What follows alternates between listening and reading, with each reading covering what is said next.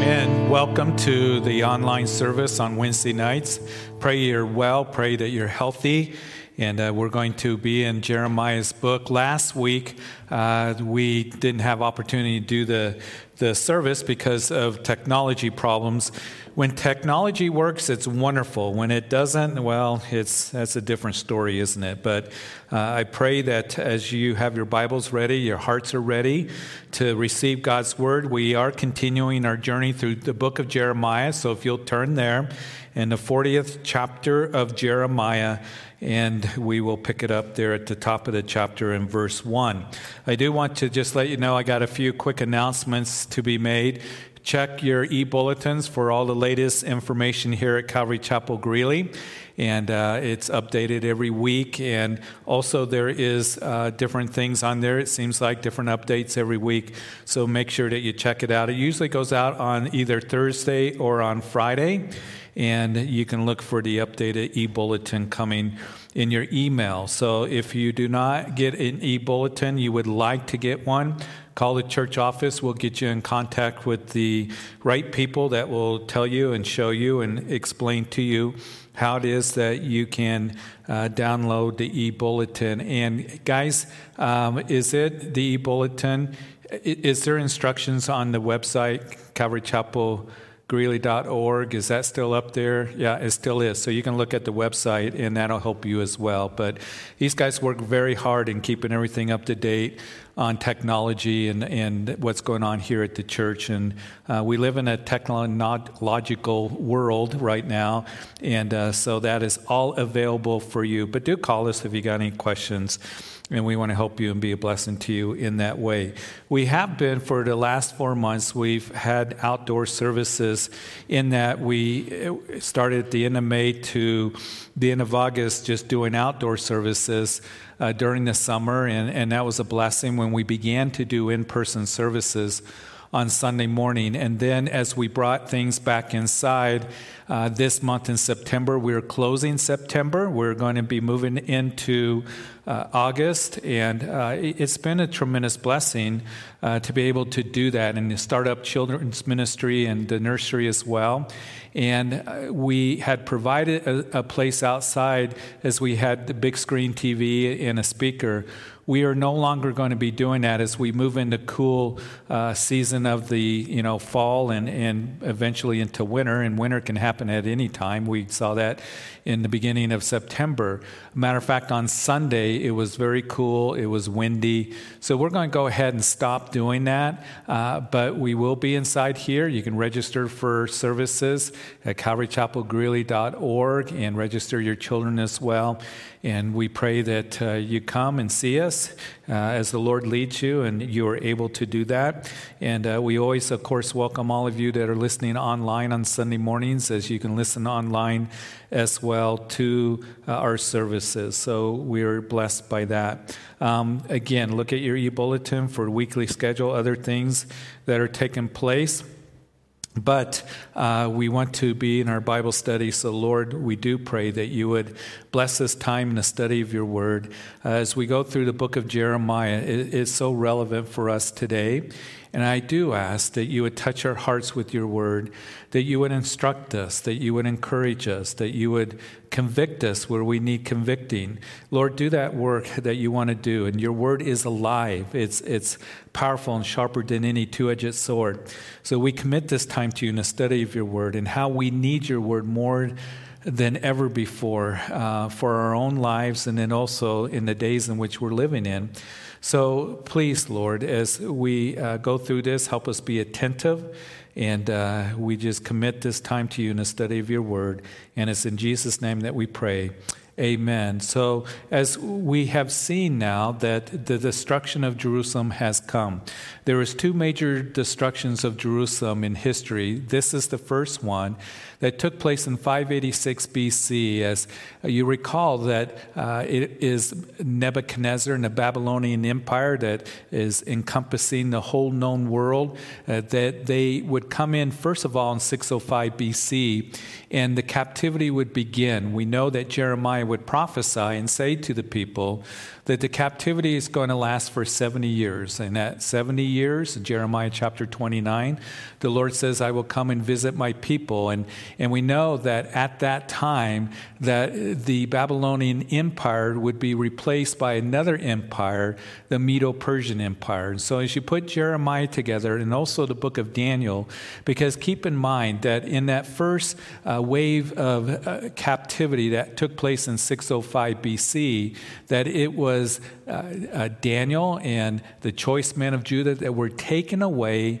into captivity, and that was prophesied by Isaiah 200 years before it even happened to Hezekiah, who was reigning during that time. Hezekiah was one of the godly kings, but we know that Isaiah would come to him.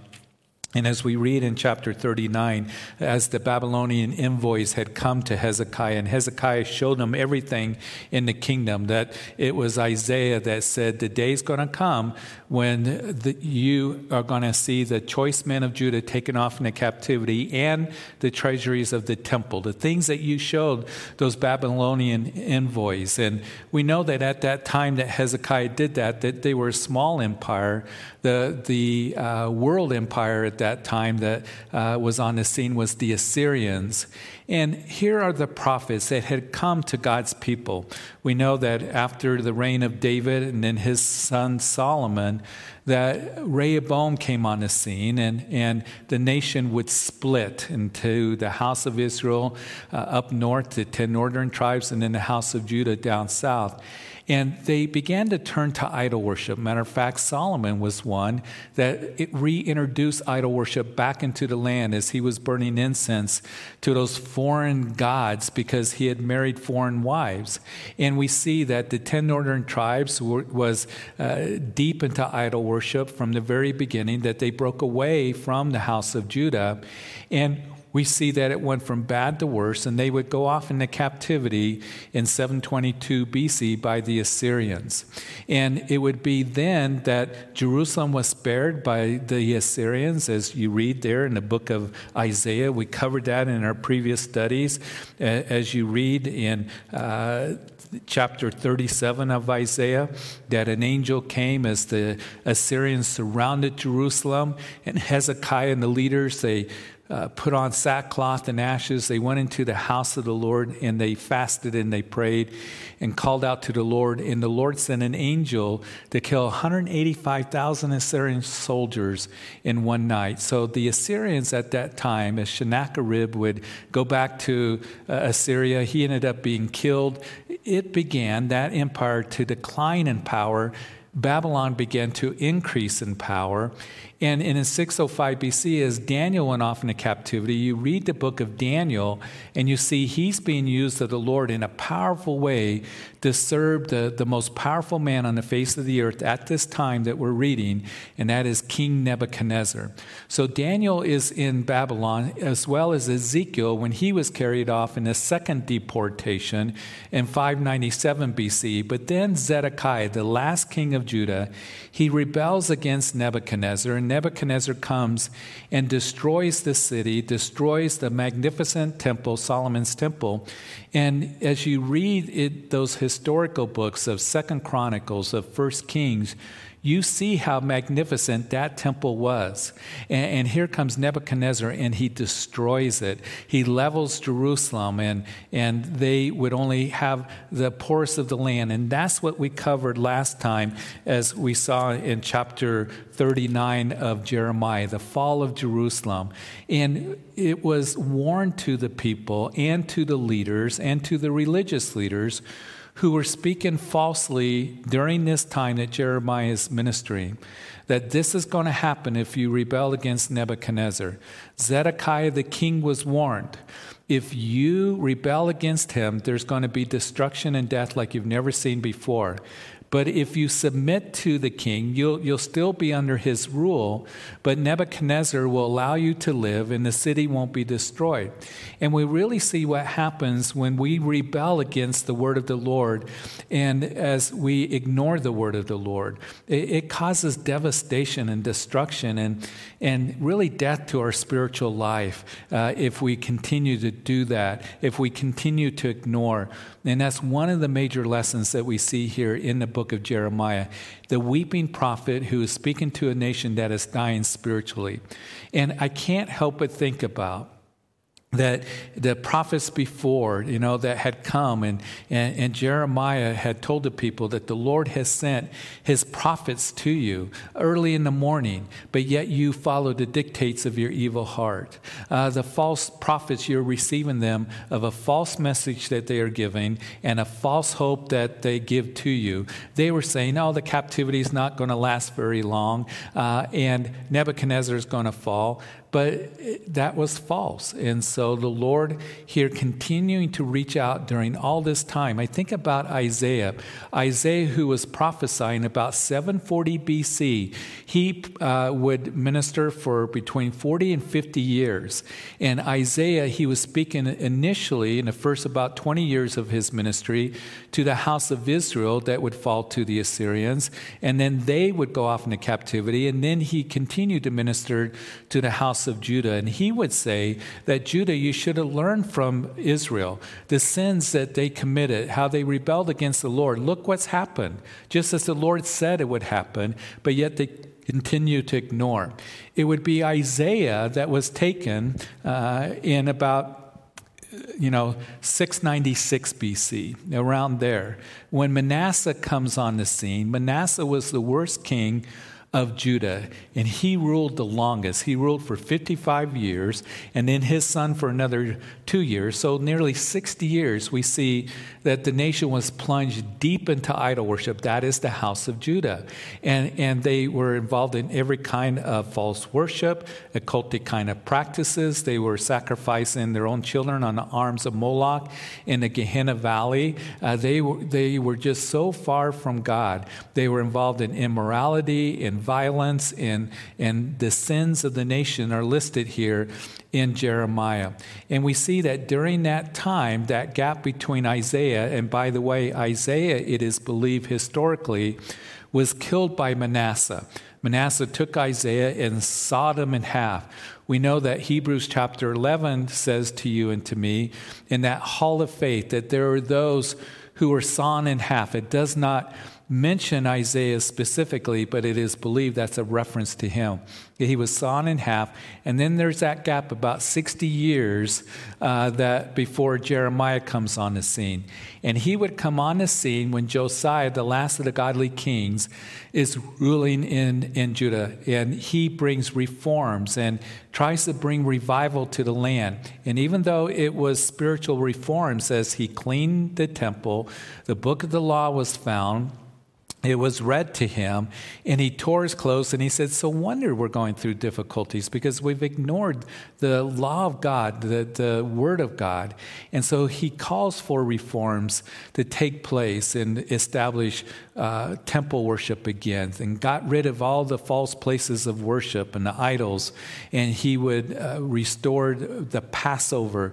It was a great move of God that Josiah is in charge of, but a lot of it was in pretense. We even see that Jeremiah writes about that you're coming to me in pretense.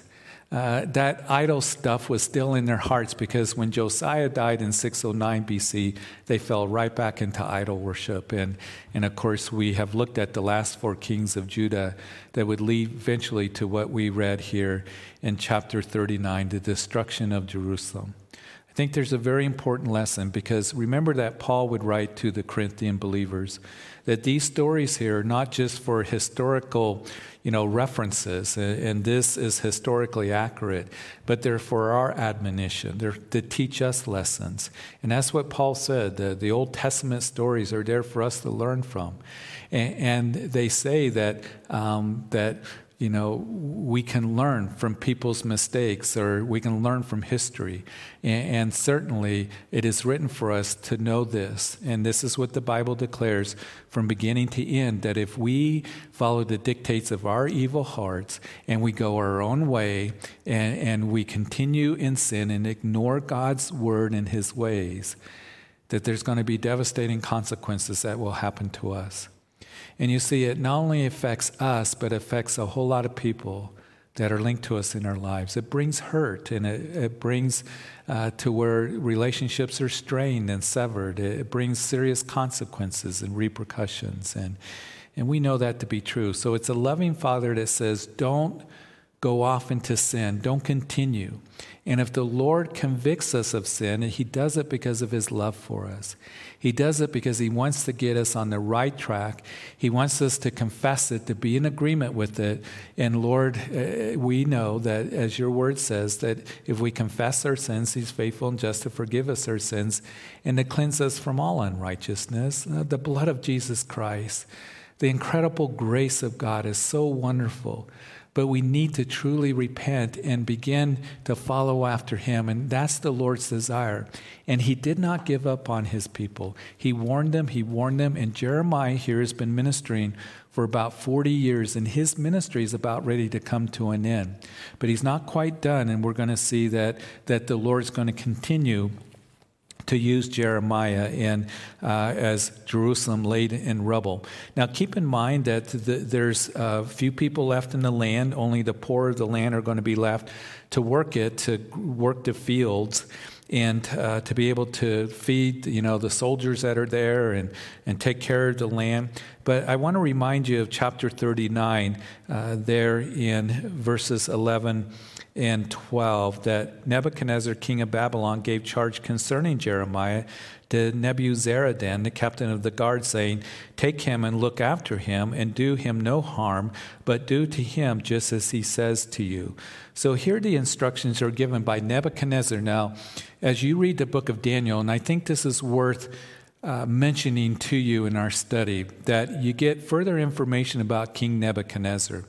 He had an absolute monarchy. In other words, Nebuchadnezzar, whatever he said became law. As soon as those words left his mouth, it was law. And if he changed his mind 5 minutes later, then it could be changed. The law could be changed.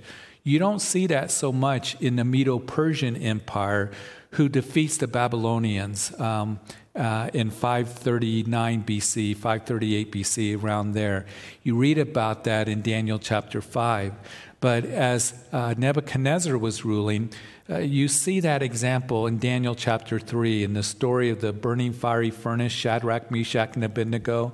Many of us are very familiar with that story. And here is Nebuchadnezzar. He makes an image all made of gold, and he commands the people to bow down to that image. And if you don't, you'll be thrown in the burning fiery furnace. And of course, those 3 Hebrew young men said, "We're not going to do it." So he throws them into the fire. He looks and he sees that there's 4, and the 4th looks like the Son of God. "Come out, Shadrach, Meshach, and Abednego." And then he changed his mind. He said, "Your God is truly, God, and he's a great fireman." And he made a decree that everyone should, turn to the God of Shadrach, Meshach, and Abednego. So he was a hothead. He would put you to death. Just like that, he was putting the wise men to death of Babylon. That made him upset because they could not tell the dream that Nebuchadnezzar had and the interpretation of the dream. And so Daniel would, of course, pray, and he would come up with the dream, the interpretation of the dream. But he began to kill the wise men. He said, "I'm going to put you to death," and all of this. So Nebuchadnezzar was a very, very powerful king that would not be afraid to put you to death. And for him to come and say that you take care of Jeremiah, look after him, do him no harm, do just as he says to you, I wonder, why would Nebuchadnezzar do that? And I just suspect the Bible doesn't say but I suspect that perhaps that maybe Daniel had something to do with that. Daniel knew of Jeremiah. Daniel, matter of fact, mentions Jeremiah in his book in Daniel chapter 9. He believed Jeremiah was a prophet of God, and Daniel found favor with Nebuchadnezzar. Especially you see that after Daniel chapter 2. And I just wonder if Daniel said, hey, can you take care of Jeremiah? Can you take care of him? Perhaps that was in play here. We don't know for sure, but Nebuchadnezzar says, take care of him. And then in chapter 40, as we read, the word that came to Jeremiah from the Lord after Nebuzaradan, the captain of the guard, had let him go from Ramah, when he had taken him bound in chains, among all who were carried away captive from Jerusalem and Judah, who were carried away captive to Babylon. So here, Nebuzaradan, he is the one that's overseeing the army, and the captives there would be taken to Ramah, where it's a staging area north of Jerusalem. Matter of fact, when we go to Jerusalem, that we go to this hill that overlooks the Temple Mount, overlooks the old city of Jerusalem. When we first come up into the city, it's such a special time, and we do this special thing of being welcome to Jerusalem and a toast that's traditional, but it's called Mount Scopus, and it was a mount that you can see over to the old city of Jerusalem, but also if you walk over a little ways, then you can see clear down in the Jordan Valley. You can see down to Jericho, you can see the Dead Sea, and then to the north about 6 miles, it is the city of Ramallah. Now, Ramallah is kind of the headquarters of the West Bank. So everything's really close there. And here is this place, Ramah, where today it's Ramallah, that they had this staging area where they would take the captives and they would sort them and then take them off to captivity to Babylon. And can you imagine that? Families being separated, young people taken, like Daniel, who was only 17 years old when he was taken off into captivity. And we know that he would never come back to his homeland again. He probably never saw his family again. These are very difficult times. And again, I want to remind you that when we sin or we're in disobedience, just as Zedekiah, do not rebel against Nebuchadnezzar, and yet he did. And Zedekiah was taken to stand before King Nebuchadnezzar, and King Nebuchadnezzar had his 2 sons killed right before his eyes. The last thing that Zedekiah saw was his family being killed, his 2 sons, and then they poked out Zedekiah's eye and took him off into captivity. And that's what sin will do. It will blind you, it will bind you, it will hold you in captivity and bring a lot of sorrow and sadness into your life. So here is Jeremiah, who is obedient to the Lord, and they are saying, hey, Nebuzaradan, take care of him. So they're at the staging area, and somehow, I don't know if it seemed like that Jeremiah got in that group that's going to the staging area. Remember, they don't have texting and email and telephones and all of that. So probably that message got to Nebuzaradan a little bit, took time and for him to tell his guys. But Jeremiah ends up going off to Ramah in this staging area departure. In verse 2, the captain of the guard took Jeremiah and said to him, the Lord your God has pronounced this doom on this place. Now the Lord has brought it and has done just as he said, because you people have sinned against the Lord and not obeyed his voice. Therefore this thing has come upon you.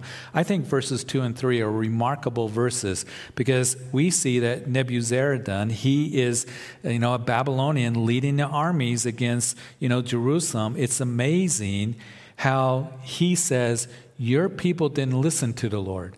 And now this disaster has come upon, you guys because of that. I find that intriguing, because Nebuzaradan didn't say, you guys went into captivity and Jerusalem was destroyed because we're big and bad and mean and all of this. He's saying because you guys were disobedient. Here is Babylon exposing the sins of Judah. And all through these years, hundreds of years, that we see that God's people rejected the message of turn back to him, to the house of Israel, to the house of Judah. And we saw Isaiah on the scene for 50 years nearly. Jeremiah for the last 40 years. They refused to turn to him. And here is this guard, this soldier that says that you were destroyed, your city, and this devastation has come upon you because you disobeyed the Lord. You know, I think it's sad when the world exposes the sin of the church and the sin of Christians. Because, see, non-Christians, listen, when we say that we are a Christian, they know in a lot of ways how it is that we're supposed to be. How can you say that you're a Christian and you speak that way? You're using corrupt words or you're cursing. How can you say that you're a Christian and you're being dishonest? How can you say that you're a Christian and you're going out partying and drinking and doing drugs and all of this? And it's sad when the world or the people of the world expose Christians when they are in sin. And listen, we cannot be involved in the sins of the world and the carnality of the world and expect to evangelize the world. We cannot be involved in the sins of the world, in the carnality of the world, and expect to evangelize the world. And as we continue in verse 4, and now look, I free you from this day, from the chains that were on your hand. If it seems good to you to come with me to Babylon, come and I will look after you. But if it seems wrong for you to come with me to Babylon, remain here. See, all the land is before you, wherever it seems good and convenient for you to go there. And now while Jeremiah had not yet gone back, so here is, the captain of the guard saying to Jeremiah, listen, Jeremiah, you're free. If you want to go back to Babylon, let's go back to Babylon. I'll take care of you. I will treat you well. And again, this is a sad commentary on what was taking place in Judah before this time and God's people, because Babylon treats Jeremiah better than his own people did. And the captain of the guard says, go with me to Babylon. I will see that you're taken care of. Or if you'd like, stay here with Gedaliah and Jeremiah, as we see while Jeremiah had not yet gone back. Jeremiah is going to stay here, as we're going to see as we continue in the chapter.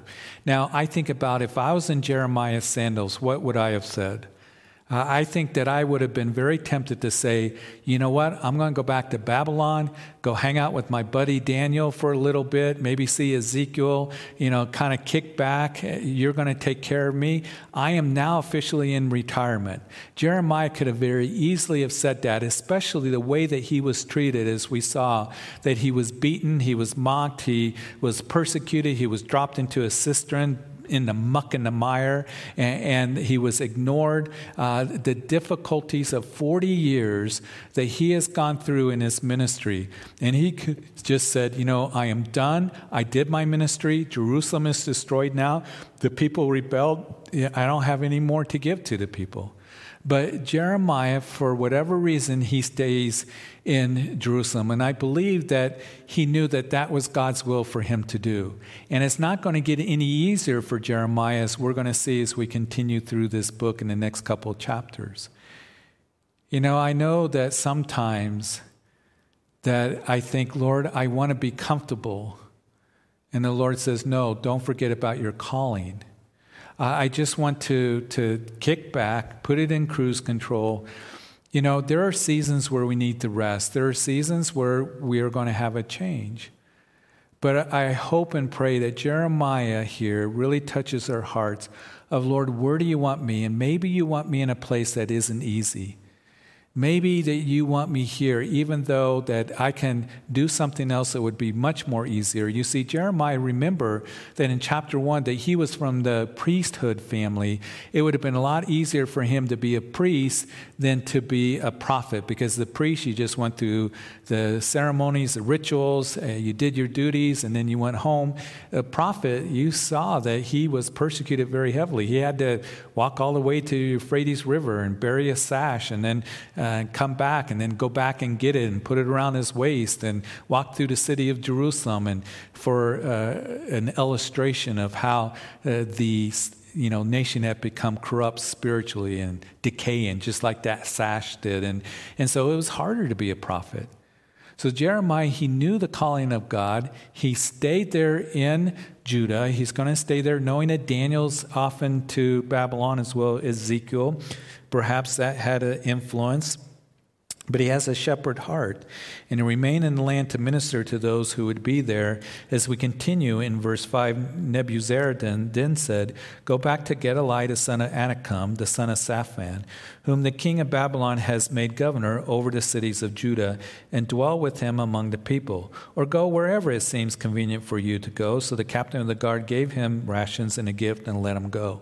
So Jeremiah, go back. Go back to where Gedaliah. Gedaliah is now the governor that has been set over the land there.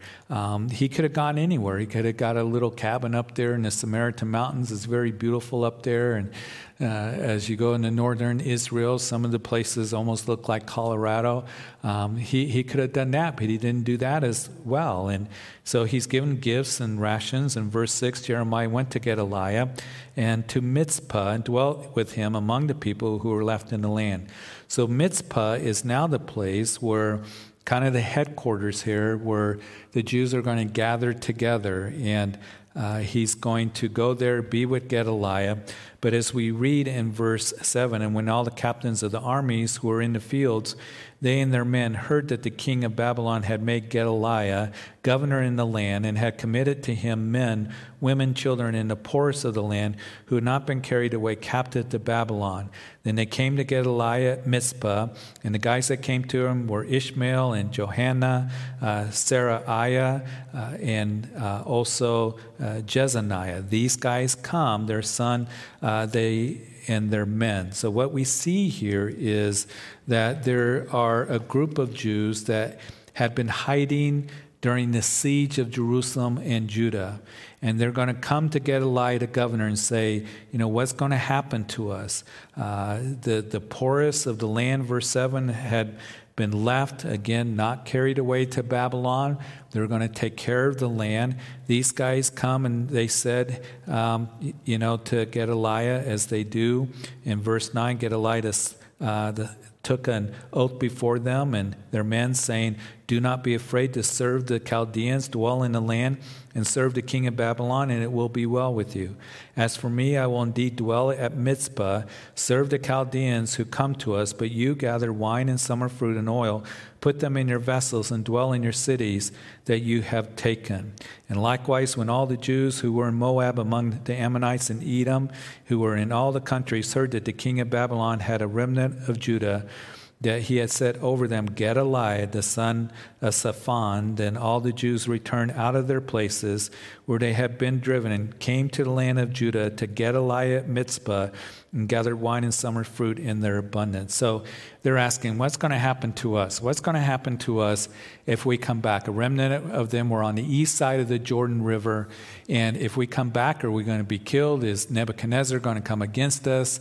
What's going to take place? And Gedaliah says, listen, if you come back, dwell in the land, just serve the Chaldeans like I am going to here at Mizpah. It will be all well with you, and you can enjoy the fruit of the land. And it's really a good deal. You will gather wine and summer fruit and oil, verse 10.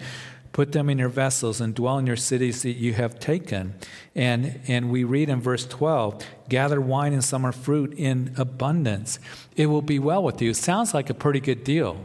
It sounds like a better deal than being carried off to Babylon, never to see your homeland again.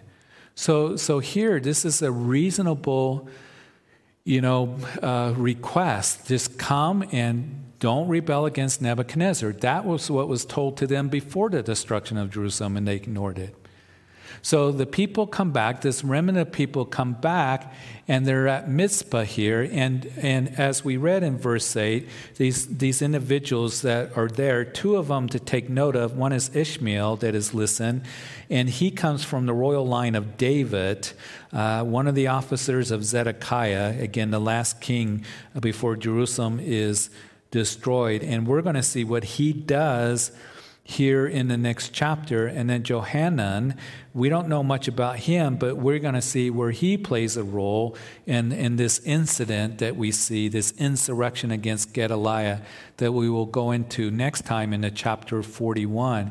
But these two individuals that you're going to see. So the Lord really has brought blessing to these individuals. You're going to be at peace, dwell in the land. You're going to be able to gather in abundance. What is summer fruit and wine and in abundance. And fruit speaks about, just God's provision. Wine speaks about, joy. You have opportunity for that. And listen, as we just follow the Lord, that there will be great joy in our hearts. Do you know that? There's a great joy in just following the Lord and living after him. And the Lord provides for us, and he works on our behalf. And what did they do? Well, we read in verse 13, moreover, Johanan, the son of Kareah, and all the captains of the forces that were in the fields came to Gedaliah at Mizpah and said to him, do you certainly know that Baalis, the king of the Ammonites, has sent Ishmael, the son of Nethaniah, to murder you? But Gedaliah did not believe them. So we see here that as there's starting to be some stability in the land, and they can live in peace, Johanan comes to the governor, and he says to him that the king of the Amorites, who doesn't want to, submit to you, doesn't want to submit to Babylon or Nebuchadnezzar, is conspiring with Ishmael to kill you. And we see that Gedaliah didn't believe it, as we read in verse 14. He did not believe them. That's not going to happen.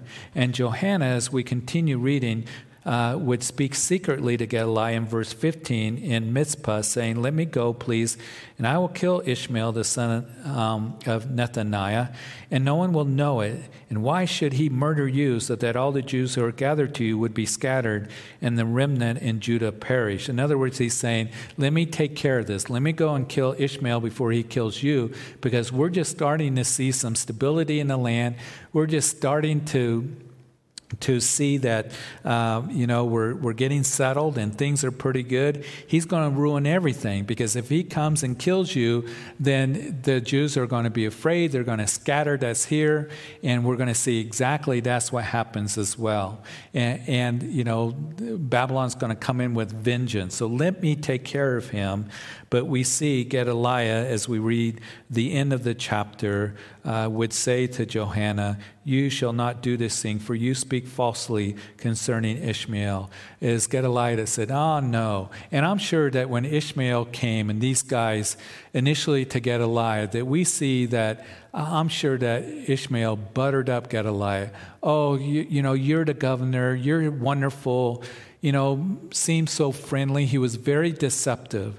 And here's Gedaliah, that he was naive to think that this isn't going to happen, this conspiracy to kill him. It's not going to happen. So he's going to open up the doors. We go into chapter 41 next time for himself to be killed. He's going to have dinner with Ishmael. He's going to have his guard down. He's not going to be paying attention. And it's going to have dire consequences for that remnant that came to Mizpah. Again, it just seems like that we see the picture of what rebellion does and disobedience does, to not only the individuals that are a part of that sin, but the people that are linked to them in their lives. And here's the thing. I think as we close here tonight, and we are going to close here tonight at this time, but I think that we got to be careful that we're not naive to think that the enemy doesn't want to come against us and do us in and wipe us out, because he does. Satan is a master deceiver, and he comes along and he'll deceive you, and he'll begin to butter you up. He'll begin to put you in a place where your guard is down and everything's okay. He is a master counterfeiter. He's the father of lies, but he's out to destroy our lives. He's out to destroy you. He wants to destroy your walk with the Lord, your effectiveness for the Lord.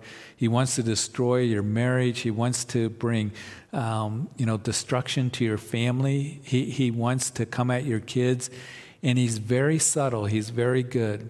And he may pull you into something that it seems like this is good, it's okay. Because remember that when Paul was writing to the Corinthians in 2 Corinthians that he said concerning Satan that he's an angel of light. He's an angel of light, transforming himself into an angel of light. And his, ministers are ministers of evil. And they are ones that they will come along and they will deceive you. And we know that Satan has nothing good for any of us. But he will come along, and what seems like light to us is really darkness. And what seems like feels good is going to bring destruction to us, and we need to be careful. Don't be naive to think that the enemy is not going to try to get a foothold into your life. So we are told to put on the whole armor of God because spiritual warfare is very real. And I think that especially today in the season that we're in and the challenges that we're facing before all of us here during this time, that we can begin to look for solutions and we begin to put our guard down and how can I get out of this? And Satan, Jesus said, what good is it if you gain the whole world but lose your own soul? In other words, remember that he took Jesus up on the mountain. He said, I'll give you the whole world if you bow down and worship me. Now, I know as a Christian, you're going, I'm not going to worship Satan, but he will offer you things to bring light to you and say, this is the answer. And we need to always filter everything through the Word of God. And we are to submit to God, resist the devil, and he will flee from you. So I think that we need to be wise because there's a lot of voices that are out there. There are a lot of things that are out there that can deceive us and pull us into darkness. And he is a master deceiver. And don't think that the Lord, don't think that is Satan will use those things. He will to just devastate your walk with the Lord and get a foothold into your life. So the answer is that we are to test all things, everything through the Word of God. Test the spirits to see if they are of God, is what John would write, because many false prophets have gone out, many false teachers, the enemy's at work. So we need to test everything through the Word of God being our final authority. And what we have seen in this book here, in Jeremiah, particularly over the last couple weeks, is that as we just take heed to the Word of God, that there's joy, there's blessing, there's provision for you and for me. And he's going to take care of us. But if we follow the dictates of our evil hearts, or worldly hearts, or go after the flesh, then the consequences can be great. And there is the enemy that desires to lead us in that direction to deceive us and do us in. Gedaliah, his guard was down. And I want to say this, don't let your guard down. Keep your guard up. Continue to walk with the Lord closely. Stay, being sensitive to the leading of the Lord and to the word of the Lord in your life. And as Proverbs chapter 1 says, that there's safety and security in God's wisdom. So, Father, we thank you. As we end this chapter, and we thank you for today's lesson, and I pray that you would help us to keep close to you. We know that the enemy is at work. We know that the enemy desires to deceive us. And you've given us your word because there's safety, there is security in your word. There is blessing. There is direction that's given to us. There is wisdom that is given to us. So, Lord, I just thank you that we can look to you in every way and we can be safe, that we can, Lord, just know that you're with us and you love us and you're going to guide us into truth. So, Lord, help us to test the spirits, to just run everything through you, through your word, knowing that the enemy, Satan, is,